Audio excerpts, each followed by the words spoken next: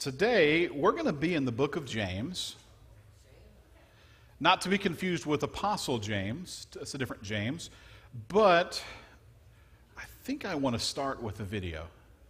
You guys okay with the video? Let's roll that 8-track. Bring it up, bring it up.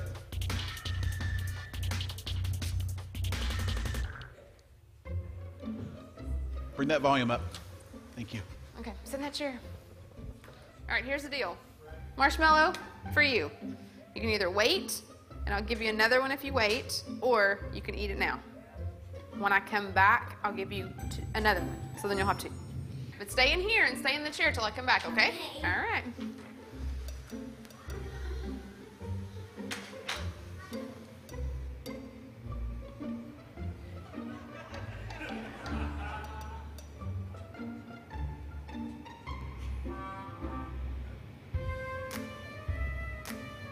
I'm gonna go do something and then I'll come back. It smells yummy. It smells really good.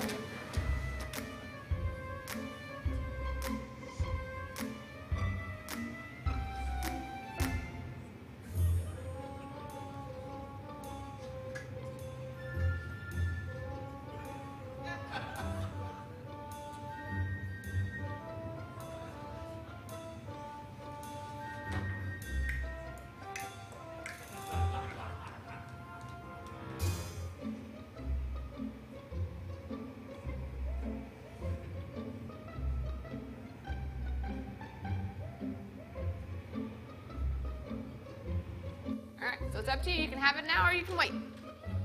Okay?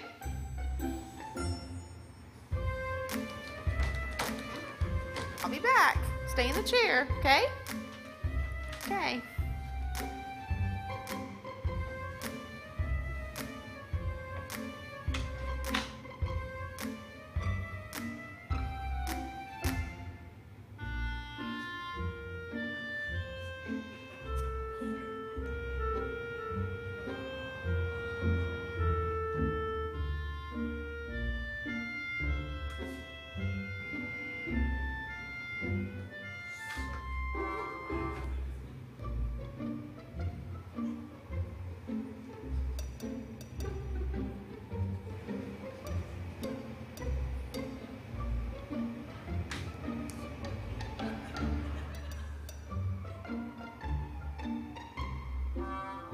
All right, so I'm gonna leave and then I'll come back, okay?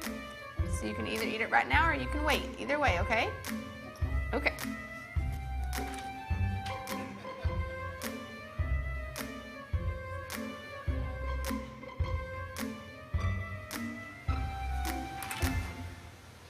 How'd you do? Did you do good? You did? Yeah. You wanted to eat it, didn't you? Yeah. So did I tell you to give you another one? Okay, now you can have both. You need them.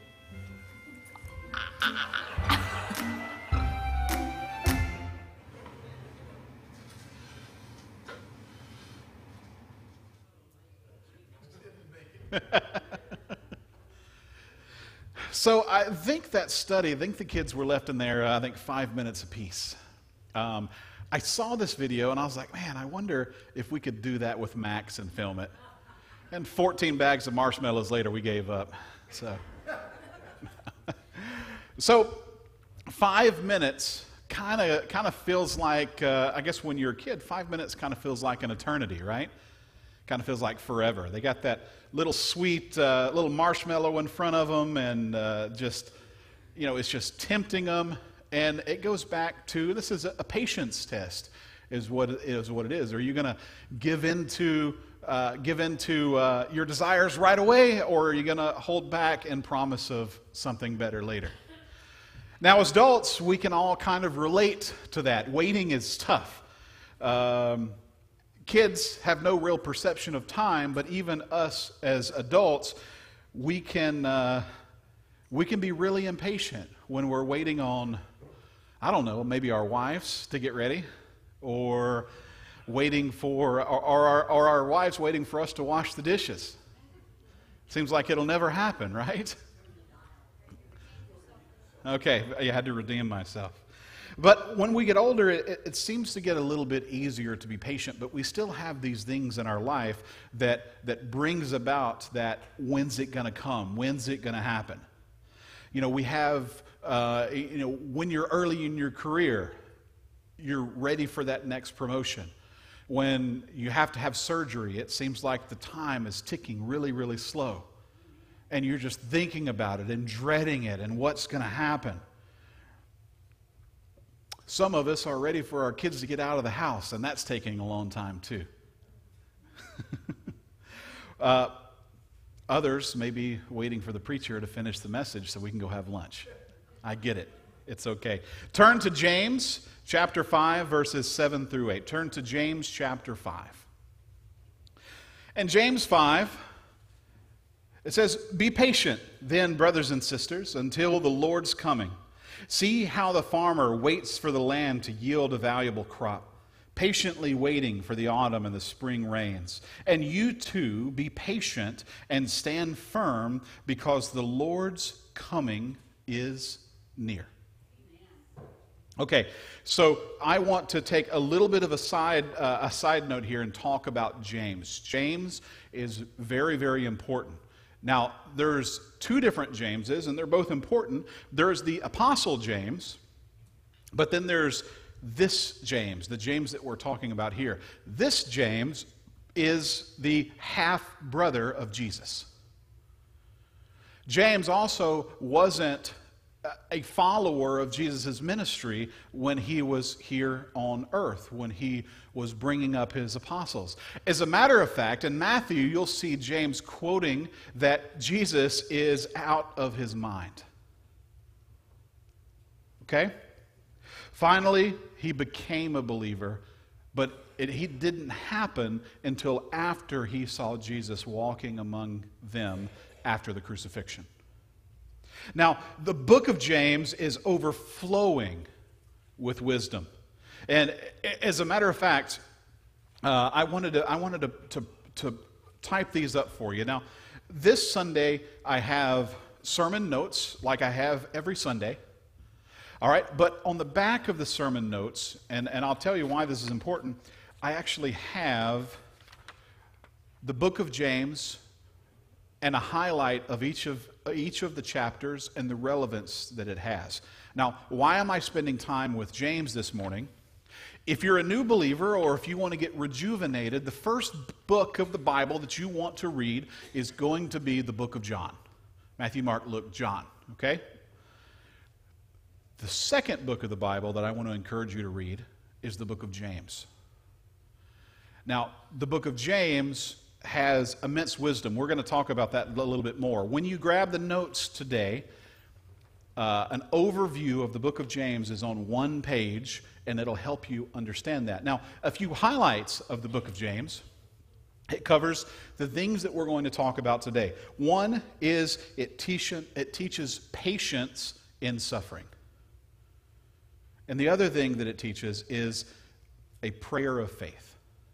And that's what we're going to talk about this morning, is patience and prayer of faith. Now, there's some other areas that it talks about. It's very, very important. I would encourage you, if you haven't read it in a while, go check out the book of James. It is filled with stuff that you really will find encouraging. Okay? Amen.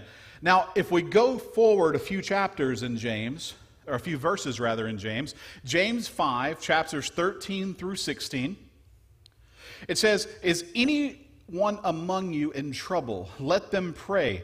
Is anyone happy? Let them sing songs of praise. Is anyone among you sick? Let them call to the elders of the church to pray over them and anoint them with oil in the name of the Lord. And the prayer offered in faith will make the sick person well. The Lord will raise them up. If they have sinned, they will be forgiven. Therefore, confess your sins to each other and pray for each other so that you may be healed. The prayer of a righteous person is powerful and effective." Now, I don't have this in my notes, but I want to talk about that for just a minute. As your pastor, you do not need to confess your sins to me. I am just a man. As your pastor, you don't need me to pray for you. I am just a man. I am here for you, and I want and desire to pray with you. But the law, the Scripture, even in grace, it doesn't say that any man can free or save or heal another man. That is reserved for God and Jesus Christ. Amen? So you do not have to confess your sins to me. When it says confess your sins one to another, that means the people that we're building relationships with, the people that we know, love, and trust, we confess to them. If you're comfortable doing so. That's why it's important building relationships. You find people in your life that you can have a real relationship that won't judge you for the things that you do, but will lift you up and encourage you. Now, the real friends are the friends that'll turn around and say, you shouldn't do that. Or let me help you not do that. Or take your calls at 3 o'clock in the morning when you're about to go do something you shouldn't do. I'm here for you, brother. Not the person that's going to go to their neighbor and say, who did so-and-so do? That's gossip. But the person that you know, love, and trust enough to talk about your innermost things with, those are the people that you want to surround yourself. But as far as getting your prayers to heaven, you don't need me and you don't need anyone. Your relationship, your personal relationship is between you and God. Now, what does a pastor's role do? What does the elders in the church do? They are there with you. They pray with you. And when the Bible says, when two or more are gathered, there I am also. When we come together and when we pray together, miraculous things start to happen. Okay? So that's another story for another time. But if we're being completely honest and we're going back and looking at that, it says, if is anyone among you troubled, let them pray, right? If anyone is sick, let them call the elders of the church. Pray with them, right? With our relationships, we pray with one another. And the prayer offered in faith will make the sick person well. Let's be honest. If we were being completely honest, it's really, really hard to be patient when we're not feeling good. And it's really hard to be patient when we're going through things. And it's almost unbearable. I would even call the most difficult place to be is in God's waiting room. God's waiting room is when you're in a hurry for something, but God is not. God, I need this right now. Nothing. God, I'm hurting. I need you to take this pain away. Nothing. I want to talk about those not right nows. I want to talk about God's waiting room this morning. Now, the biggest thing, we're in Eastern time, EST, Eastern Standard Time. The biggest thing to remember is GST is not always MRT. God's standard time is not always my running time. Okay? God's timing is much different than our timing, and it's done with purpose and it's done with design. What we want to remember is God is not a vending machine where we pop in our prayers and we pull a lever and out comes a result. He wouldn't be a mighty God if that were the case. Because sometimes when we're in a hurry for something, or sometimes when we're struggling with patience, there's something else that we need that we may not know to ask. Okay? So I just want to break these down in 3 very quick points because we will have communion together. But let's break this down. The elements or why we're in God's waiting room. 1, your goal versus your character. While we work on our goal, our dream, our project, while we're concentrating on getting parts of us fixed or going to the doctor, while we're working on those pieces of us, God is working on our character. You cannot bring your accomplishments to heaven, but you can bring your character. So, 1 being your goal versus your character. The things that you might want, the things that you might desire, aren't coming to fruition as fast as you want to because there could be an opportunity for character building. I'll tell you one thing that you should never pray for. Delay is not denial. They are by design. Delay is not a denial. These are by design. There's a big difference between no and not yet. Look at our children. Look at our grandchildren. When they ask for something, the youngest of us, maybe even the some of us, Hunter, ripped it out of the grasp of his hand. There's a big difference between no and not yet. It's simple. Sometimes it's as simple as we're not ready to receive what God has to give us. Sometimes, not every case, but we have to be ready. We have to be prepared. Now, we see this. Show of hands, who wants to win the lottery tonight? Other people, how come so-and-so is doing so good and I'm struggling? How come this person is in good health and he eats cheeseburgers all day and I'm eating salads and I have diabetes? You know, even getting mad at God can be a consequence or a side effect of the lack of patience. We have to remember before he began his earthly ministry. So not only does Scripture tell us to be patient, tell us that we can wait on the Lord and he will not let us down, we also see examples of that throughout time. Who knows about Job? That was kind of a big deal too, right? While we're waiting, it's easy to think that we're fighting these battles alone. This is simply holds that we've put up. The things that we're struggling with, the things that we're dealing with, the hurting that we might have. Your name, Bob, is written on our Father's hand. How many of you met somebody or did something or something came up and it was so important that you didn't want to forget it? You took a pen out and you wrote.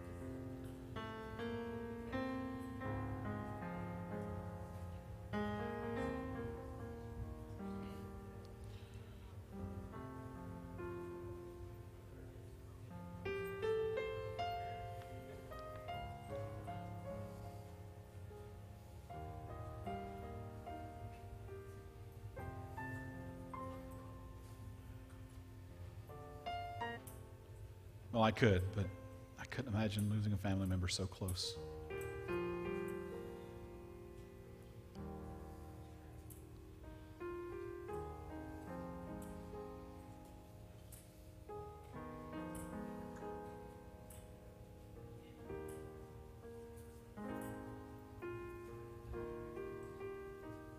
Amen.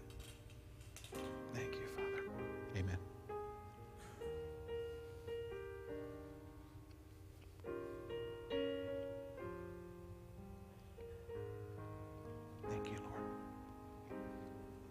The same goes for the juice.